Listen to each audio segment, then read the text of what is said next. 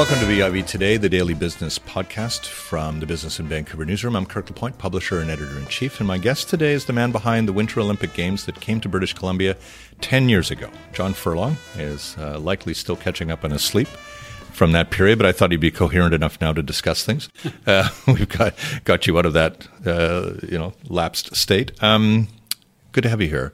Thank you. Want to focus on a wide range of things, on these memories that are pretty good, and then some of the legacy from it. But even take me preceding the games. What was the biggest obstacle to getting them? Well, I think to getting the games, the biggest obstacle to getting the games in the very beginning was, I think we had this view at the very beginning that, everyone's just going to vote for Vancouver. I mean, look at the city. It's gorgeous. And, when you come here, it's just addictive. And trying to get everyone's mind around, this is actually a real competition. And it's not just all about facilities and systems and reputation. It's very political, and you really have to really be ready for a grinding. If you ask me today which of these processes was the most personally challenging, the bid was just so much more, internal, difficult, painful than delivering the games. And the games were tough. But the thing is, when you have the games, you have the games. When you're bidding, you don't know till 1 second is left in the process that you're actually alive and you're getting the games. So it was pretty getting that, and then realizing we have to play flat out. We can take nothing for granted. And who were the competitors again? So it started out with 8 countries. So there was China, Spain, Yugoslavia, France, Switzerland, and so on, and Austria, and Korea, and us, and someone else. Good that you still remember that. That's like, it's like I remember meeting those 17 years ago. I remember meeting those guys. I remember meeting the delegation from China that came. They bid against us, and it was just like, when they came to hear the first presentation of how you do this, it looked to me like they had just walked inside Disneyland, and they saw this absolutely stunning thing that they had not kind of got their mind around. I mean, I think there is a bit of an attitude when you go into it at the beginning of it. Well, how hard can it be? And it's brutally hard. But getting to understand it and understanding how people vote and understanding the members and the big goal for us was to try to get to a place where we had enough members who were willing to vote for us. But we were also trying to create an environment inside the IOC that there wasn't a campaign against us. In other words, a members campaign against us. So to be a likable bid, to be respected, recognizing that a lot of people wouldn't vote for us because they'll vote on regional lines, cultural lines, and so on. So that was a goal and a strategy. And we also realized that for us to win, we had to beat everyone in Europe or we were going to lose. Right. That was not well known to the media because, in the early days that, how this would break down. And so it wasn't appropriate to say it either because it's kind of arrogant to kind of say, well, if we beat Europe, we're going to win. Well, your bid was almost a metaphor for the country, right? I mean, we're somewhat apologetic for our place in the world. Right, so you weren't really going to get your elbows up with the competitors in a true sense and characterize them or vilify them. Yeah. You had to. Well, and you've touched on something that I think that was quite magical about Vancouver. It was the difference maker for us in the bid phase, where we actually took the position of saying to the IOC, we believe that the Olympic Games can be a game changer for Canada. Not just the city, not just the region, that this can be nation building for us. And we think that the Olympic Games will give us an opportunity to, have a conversation with the rest of the world on our own terms, for people to get to know what it is to be Canadian, the difference between a Canadian and an American and so on. And it allowed us to tell a different story than everyone else was telling, because everyone was focused on venues, transportation, so on. We were talking about big picture vision. I don't think anybody doubted we could do it. But it's what will we have at the end if they do it? And do you remember? Do you remember your first meeting? Do you remember your first? The first time they come to you and say, "John, there's a job." The meeting with who? I don't know who you met with. I mean, I do remember the first meeting, and it was not about the Winter Games. I was the chairman of Sport BC at the time, and the meeting was to discuss whether we would bid for the Summer Games. And there had been a few meetings about this, and some people had been pulled together, and it became really clear really quickly that this was nonsense. We could never pull that off, and we could never rally the kind about 6 times resources. larger, 8 times multiple times larger. Yeah. And so the trip to do that would have been much tougher, and it was also very clear that if you take the sports side of that, and even if you could dream your brains out and see the summer games here, for the business community and tourism, it was a bit of a non-starter. It would get right in the way of our traditional, and tourism and business generally saw, well, if the Olympics come in the quiet time, it'll be a huge boost for the city then. So all of those stars were lining up, and we quickly slipped from summer to winter. Which goes to tell you that the people thinking about this at the beginning were more thinking about what the games could do for the country and the city, as opposed to, wouldn't it be great, and thinking about the logistics and the venues and the sports side of it. They were thinking more about the higher power of this. So summer, winter, whatever, it didn't matter. They just wanted to do a good thing. And those early meetings were interesting. And I have one recollection that really sticks out in my mind, and it was the one around everyone will vote for Vancouver. And I was listening to this, and I was, as I said, I would say I was not a tier 1 volunteer at the time. I was probably more like tier 2. I was helping out. I felt I had an obligation to help out. But this conversation started, and I was listening to it, and I went, I think this is nonsense. And so I said, I don't know where we get this idea that people are just going to push the Vancouver button here. I grew up in another city. And I have to tell you that everyone that lives there think they live in the best city in the world. Yeah. So this is what you're up against. And they're all going to come with big stories and great visions and fight like a dog to win this. So we need to recognize it's all in front of us. We're getting nothing for free here. Yeah.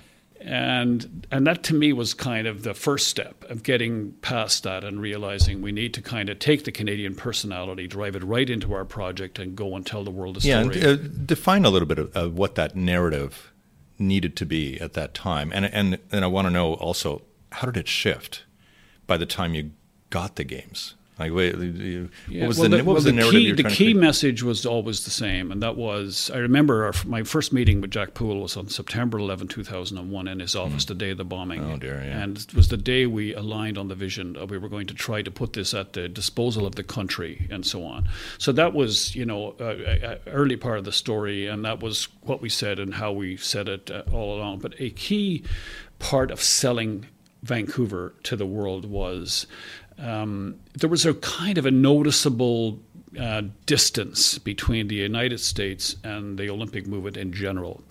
The relationship wasn't terrific, and we had this feeling that the IOC might very much like to be in North America and have all of the American assets and attributes, but not actually be under the kind of, I guess, the thumb of the U.S. Olympic Committee at the time. That was the theory we had, right or wrong, who knows.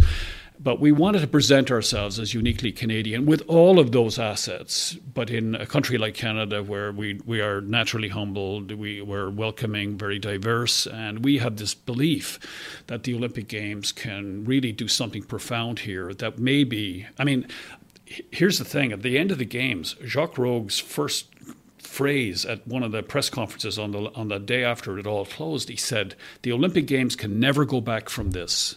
Mm-hmm. To me, that was a real key point about what the Games had actually achieved on the ground in Vancouver. People were in the streets in Montreal and Newfoundland and Halifax and Calgary and everywhere, and it was clear that it mattered to every citizen that it be successful. They all felt like they owned it. Keep on that. How would you describe what the Games did 10 years later now? What did they do? For the city, of course, but there are other cities all around us that had facilities. Of course, up in Whistler, lots of facilities. And then across the country, a rapt attention of this for a period of a couple of weeks. Yeah, are you able to kind of understand? Yeah, well, I think, I'm probably not the right guy to probably be the one to answer that question, but what I hear from people and what I think happened is that, we became real believers in this idea that we can do these grand things together. I remember having arguments with very seasoned politicians along the way about this idea that we had, that this needs to be about every Canadian. This needs to touch every life. And being questioned about how outrageous that sounds and how, almost, mystical it sounds. And saying to them that this is the last place you'd expect to have to make this argument with people who are elected to public office, that Canadians are dying to hold hands and be part of something like this. And so what we were, so this idea at the beginning that we'd be nation builders, at the end, how it played out was that every Canadian took a spot. Like, everyone was on the team. As Jack used to say, there's room on the stage for all of us. And I think what the IOC saw on that was a different pathway forward. I mean, London followed that very much like we did and saw this as a terrific way to bring the outer regions of Great Britain to the Olympic Games and share it with the rest of the country. Now, we made a few decisions along the way that aided that along. I mean, we made a hard decision inside of Vancouver 2010 to become active financial supporters of the Olympic team. Never done before by an organizing committee. Yes. We raised that money because we thought, if the Canadian team that comes to Vancouver is not strong, and we don't put up a fight, and we repeat our performance of Montreal and Calgary, don't win a gold medal, the country will look at this and go, please tell me this isn't happening. This is a mistake. I wanted to ask, do you think we would have a vastly different attitude about 2010 if we'd finished sixth in every event? Dramatically so. Yeah. I think, on the last day of the Games, the 14th gold medal was a key part of the closing chapter. But, Vancouverites probably would have, given the sum total of all the good things that happened, would have probably walked away and thought, it was a fun time. But the rest of the country would have said, what's for lunch? They would have just been they would have thought, again, we sort of failed to reach that level. And so the point was to go toe to toe. And what was really interesting for me, Kirk, in all the years that I've been involved in sport, I've seen Olympic funding go up and down like this over all those years. And when the Vancouver Games ended, there was this feeling in the sport world that we may see the funding now decline. Mm-hmm. We've had this run. And the Prime Minister, to his great credit, following the Olympic Games of Vancouver, made the comment as we were kind of, getting ready to move on, to say that winning was in our national interest. It is clear that this matters to Canadians, and we're going to keep doing it. And so today, own the podium was? Yes, and we leapt from winter into summer. And so today we are a top 3 powerhouse in the winter, and in the summer we're top 10. Well, when you think about that, we're like number 40 for population in the world, and we're up there now with the powerhouses in the summer, starting from way back. And in the winter, we're a contender. We could be first, second, or third at the Olympic Games. And every game since Vancouver, we've gotten better. So the program, which is everybody wants to know what it is we're doing in there, what are we cooking for dinner? Yeah. And so I think that was a real revelation about the power of sport, and if you get it right, and how nations will come together around the athletes. But without that piece, I don't know what the country would have to say. I do think that piece and this rallying the country together will always be used as part of the argument as to why we should do this. It's just good for the country's spirit. But it took us out of our comfort zone, didn't it? It did, yeah. Very much so. This was more like what we would see in the United States with the USA. Yeah, it was not easy to kind of be strident and cheering and. Well, when you say you're going to own the podium, that's a statement. Exactly. And then you walk into a venue like curling, which is one of the great venues of the Olympics, and people are doing the wave. At curling, for God's sake, in curling, it wasn't cool to say a word. Like it was number one obligation you have when you go in the building is to keep quiet. Yeah. And so this was what was going on, and people were embracing this whole thing, but doing it in a way that people looking in from the outside thought it was kind of cool and joining in. And what Canadians did that added very much to the feeling on the ground was they embraced everybody. It wasn't like they kind of dished anyone else. They embraced all of the performances. They obviously went there to help Canada be successful, but they didn't kind of dismiss all of the other performances that were going on. So in a way, they gave the rest of the world a big hug, but they were absolutely the difference maker in getting Canada into that first. And because they were in our backyard, it felt to me in witnessing the games that an awful lot of sports were suddenly validated in the eyes of Canadians, and their athletes probably felt, first of all, that they were recognized, maybe for the first time, and the feeder systems. The next. The next kids on the hills with snowboards were going to feel well, actually this is a good thing. I can do this, right, and I can rise and gain international respect for what I'm doing. I mean, it had a whole other charm to it that way. It did, and listen, when you think of the next Winter Games, which is in Beijing, almost the entire team, give or take a few, will be dreamers from 2010. Exactly. Yeah. Young people who woke up in the morning and saw Joanie Richette win that bronze medal, or the gold medal on Sunday, or the women's gold medal in hockey, and say, I want to be one of those, and started down that road, and they are now living that dream, which is, of course, the whole point of it all. And so I do think that all worked quite well. Is that the biggest piece of the legacy, do you think? Well, for sport it is, huge. I think there are other legacies for Vancouver beyond that. I mean, I think for sport, I think Vancouver was a stepping off point, because sport has been going cap in hand to the government for decades, asking for support, and there's always been this suspicion that we'd never our act together, and that we would come and ask and have a program and launch it, and we'd do okay, but we weren't kind of really getting. People felt we were not really hitting it at the level that they expected of us.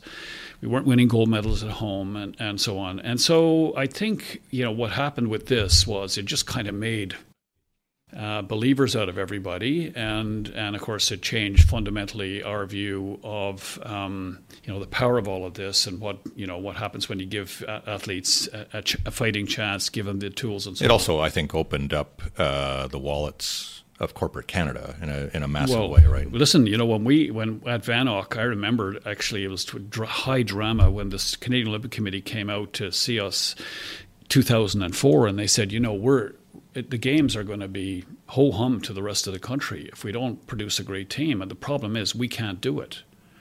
And the reason we can't do it is because all the intention's on you. All the money is going to you. You guys are going to partners, and they're giving you all their money. Everyone's betting the farm on Vancouver 2010. And so, there's a possibility here we could stage these games and disappoint the country. I sat and listened to that, and first of all, as a sports person, it was an easy argument to make, and I agreed with it. But getting VANOC, who was up to their neck in challenges of its own, to take on the added responsibility of now preparing the Olympic team, that was a tall ask. And I remember going to the board and sitting in front of our board and saying, listen, this is the thing we're talking about. And we have done this study. And we have discovered in this study that's going to cost $110 million to prepare the Olympic team over 5 years. But if we do, we will have the team to beat in Vancouver.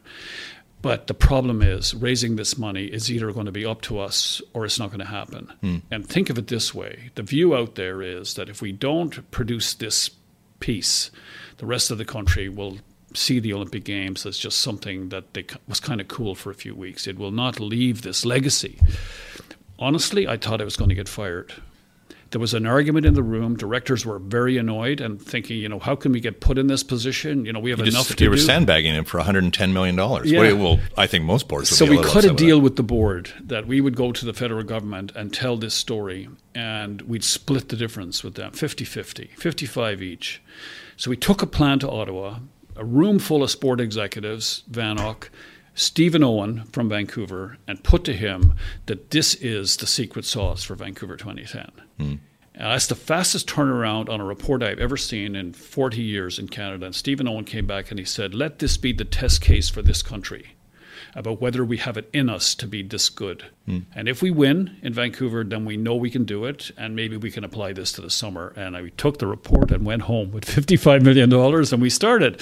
And for the first few years, we were kind of winging it a bit, and then we got organized. And then, of course, Torino, we hit it out of the park, and then in Vancouver, we, it's just fantastic. Everybody looks like a genius now, right? But very much so. You were kind of hatching something here. We were hatching it and trying to figure out, what are the difference makers. We had these secret programs, and we had these secret sciences, and we were attracting people out there who had these reputations for having this, little tiny idea that we could use, and a slider suit that everyone gave heard everybody about, and everyone heard about it, and people were wondering what we were up to, and so we got a lot of attention, and of course the phrase "own the podium" kind of stuck in a lot of people's throats. But it was a message, you know, and I think also, you know, I think the government saw in it a message. We're not messing around. We've actually made a decision, a business decision, to go after this the right way, and let's see if we're up to it. And, you know, it worked out. And so today, you know, On the Podium is a highly sophisticated agency today. They're doing all kinds of things today they weren't doing in 2010.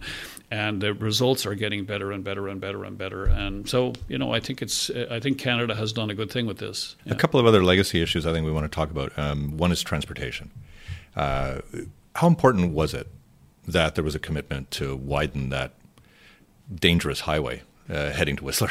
Hugely important. It's interesting, actually, when we were talking about the road, because what was going on in one area was that people were saying that, you know, the cost to do all of this is going up. Well, we'd been talking about the road, and we'd been talking about the airport and the train and everything for a long time, but it never really had any momentum going. And I remember Jack sitting talking to government ministers about the road. He said, look, we'll do the bid without the road. You know, if you don't want to do this road, if you don't want to, you know, do what you've been talking about doing for the last 20 years, if you don't want to do that, we'll put in the bid without that road. But our chances of winning are going to be diminished huge. You know, it's going to really raise the bar on the degree of difficulty for us if you do that. And so the government decided to get off this 10, 12, 15-year path and fast-track that decision and go do that road. And it's fascinating. There was a rumor that went around pushed out by one of the other cities, that we actually were just talking gibberish about the road. We actually weren't going to do it. And I remember after we got the games, a couple of weeks after we got the games, the road work started. And we had a visit from the IOC. And I thought, it'd be a cool thing to bring them up to Whistler by helicopter. So we got in the helicopter and we flew over the mountains. We didn't go up by the roadway, we went over the mountains. And on the way up there, they looked at us and said, why are we flying this way to Whistler? And I said, well, because this is more beautiful. And we just thought you'd like to see, you know, the beautiful lakes up here and so on. Yeah, do you think we could fly down the road on the way back and see if you're actually doing what you said you were doing? I said, of course, we can do that. So, of course, we have our meeting in Whistler, and they're all gaga-eyed about the plans up there and happy, and they think everything is going well, and there's signs of progress. And we get in the helicopter to come back, and we fly down the road. And there are 4 separate construction crews on the road. And I swear that when we landed in Vancouver, they thought they were crews we put out for the day. They were super impressed that we were on it. Well, other countries might have stage that. Yeah, they could. Well, but, you know, Canada, you wouldn't have gotten away with it. Yeah, and so the road was a big deal, and you know, and I think today it kind of it was quite interesting, because I don't know if you remember, but when they came to evaluate whether Vancouver's bid was serious and solid, the commission came to Whistler, and good guys, all of them. And the guy who led the commission had my job in Norway for Lillehammer. We became friends. Good guy and charismatic, liked to be at the microphone, liked talking about the games, and loved telling Lillehammer stories. And we get into Whistler, and a media come around him, and like 50 people, and they ask him, so tell us about the road. And he turned to the media, and the first words that came out of him were, "It's too far to Whistler." And as he said it, I remember that. I actually remember that. Yeah, and as he said it, he died. Like he knew right away. It was like throwing a rock right at the organization. And so I kind of tried not to show the body language of disappointment, but you know, so I grabbed him aside and said, you know, you have to, Gerard, you have to fix this. You have to explain this in a way that people will understand. I mean, there have been longer roads than this, and. And I said, so the media are going to write a story tomorrow that's going to go all over the world, that the road is too long. I mean, this is quite a thing for us to have to answer for. Yeah. You know, I mean, you know. I think I remember that story. So later that day, they interviewed him again. He said, well, you know, you can't interfere. Nature is what it is, you know, and we're very optimistic that they'll build a good road and they'll have plans and they'll get this done. But it was hanging there. So Dick Ebersol, the head of sports for NBC, he heard all this. And he was a huge fan of having the games in Vancouver, because to him it was like having them in New York, sure, you know. Right. And so he got interviewed, and he was asked about the road, and he said, "I'll tell you what's wrong with that road. It's not long enough." And he said the trip on that road is one of the great drives of the world. And of course, we started to shift, and the road it's a project How much is it going to cost? Will it be on time? Are good people doing it? And it turned out to be quite an asset. But you know what? The interesting thing lost in the transportation, and the train, of course, was amazing. We didn't actually use the train in our Olympic plans. We just thought it was going to be important for people getting around the city. But it was. We didn't use it for athletes or officials. Well, it wasn't particularly stationed near any facilities. Anyway. It stopped at the Olympic Village, but we didn't even stop there. No. It was like security closed kind of thing. Anyway, so there was that, and then there was the improvements to the airport. All this was going on. But there was I don't know if you remember this, but there was a great argument going on in the city about what's their transportation plan. Like, this is stuff they're building, but what's the plan? And they were like yelling at us all the time. And I kept saying to our guys, you know, we're not going to answer that question until we're sure of it, because, you know, you lose your credibility really fast when you keep changing your position. And so we had a board trade lunch. We'd been in this thinking for a while about what was the secret sauce for transportation in the city. And we made a decision on it, and we decided to announce it at the Board of Trade get-together, which was always this big love-in we always had every year. There was about 1,000 people or so there that day, and we came and we tried to give them an inside look at what's going on, what the challenges are, how well we're doing, and so on. And I said, and I know you're all here to hear about what the transportation plan is for the Games. So here it is. We're going to ask the people of the city of Vancouver to park their cars. That's it. And I remember there's this giggling in the room, and people were going, "Are you kidding me? Like, what are you talking about?" And I said, "You see, this is the thing, that the people of this city have been waiting for 7 years to be asked what they need to do to make this work. And this is what they need to do. And we believe they will. They'll celebrate doing this. And we are going to go door to door to door in this city and ask every business leader to commit to this, to have their people work from home, have them carpool, to have them walk to work." And we had a 25 to 36% traffic off the road for the period of the Games. I got to work faster, by the way. Yeah, I just want everybody to know. Exactly. I felt a little guilty about doing it, but I did. Yeah. So the legacies, I think, and then I heard shortly after the Games that the train hit its 5-year numbers in 2 months. And that was the other thing. The Canada Line was supposed to be a bit of a ghost train. Yeah, I know. Not quite. No, it's phenomenal, and it would probably need like longer stations. Yeah, 3 and 4 cars, not 2 cars. Well, and we learned a lot about how this stuff can really hurt you at other games. I mean, I don't know if you recall, but in Salt Lake, when Salt Lake had the Games after 2001, after the bombings, and they almost had those Games canceled. Exactly. And I remember thinking, they'd done a great job down here, and we were there and learning still. We hadn't got the Games yet, and learning, and a really good job. And there was a good spirit on the ground. But on the day the Games ended, we all headed to the airport. And there were 11-hour waits to get on a plane. It was a disaster, a gong show. And all that good work that had been done was getting knocked away. People were very annoyed, missing flights and leaving late and security issues, the whole 9 yards. And I remember standing at the airport saying, we cannot have this happen to us. No kidding. And we went straight to the airport. And I remember meeting with Larry Berg and saying, Larry, it's not just good enough for the airport to be organized. You need to be a partner. You need to have skin in the game here. Like, you need to be a part owner of this solution. This cannot happen. And they bought in, and the airport was like an Olympic venue. Well, it felt like a facility. Yeah, Felt and totally so like a facility. They got on board. And I remember the day we left, when the Games were over, I went out to the airport to see people off, and there was thousands and thousands and thousands of people getting out of Vancouver that day. And the airport was just like a well-oiled machine. People were happy. They were giving out drinks and playing music and food, and they really came to play. And it was interesting because when the Games were over, and people were kind of thinking back to their memories, I had a phone call from the King of Holland, who's now the King of Holland. At the time, he was the Crown, like the Prince of Orange, I guess it was his name. Willem is his name, who became friends. He was on our evaluation commission. And he said, I'm phoning to get permission from you for something. And I said, well, what's that? He said, I'm planning to go and speak to some body that's connected into the European Union about the kind of systems that you put in place, the government authorities and their performance at the Olympics, which I consider to be the best I have ever seen.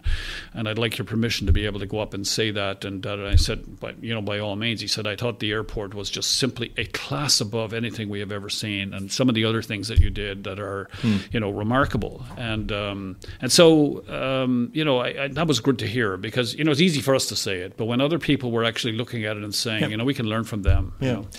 And one other area that I think it bears thing is an entire neighborhood that now exists that didn't exist before the games, and just below us here. Yeah, and not everything went particularly smoothly. Yeah, right. You had your hiccups with that one around finances and things like that. But if you take a look at again how significant that was, first of all, in establishing the bid and in conducting the games, how does Olympic Village fit in to the narrative of 2010? Well, I think the Olympic Village became a difference maker also in the story of what Vancouver would present. We were prepared to say that we were willing to go onto that piece of property.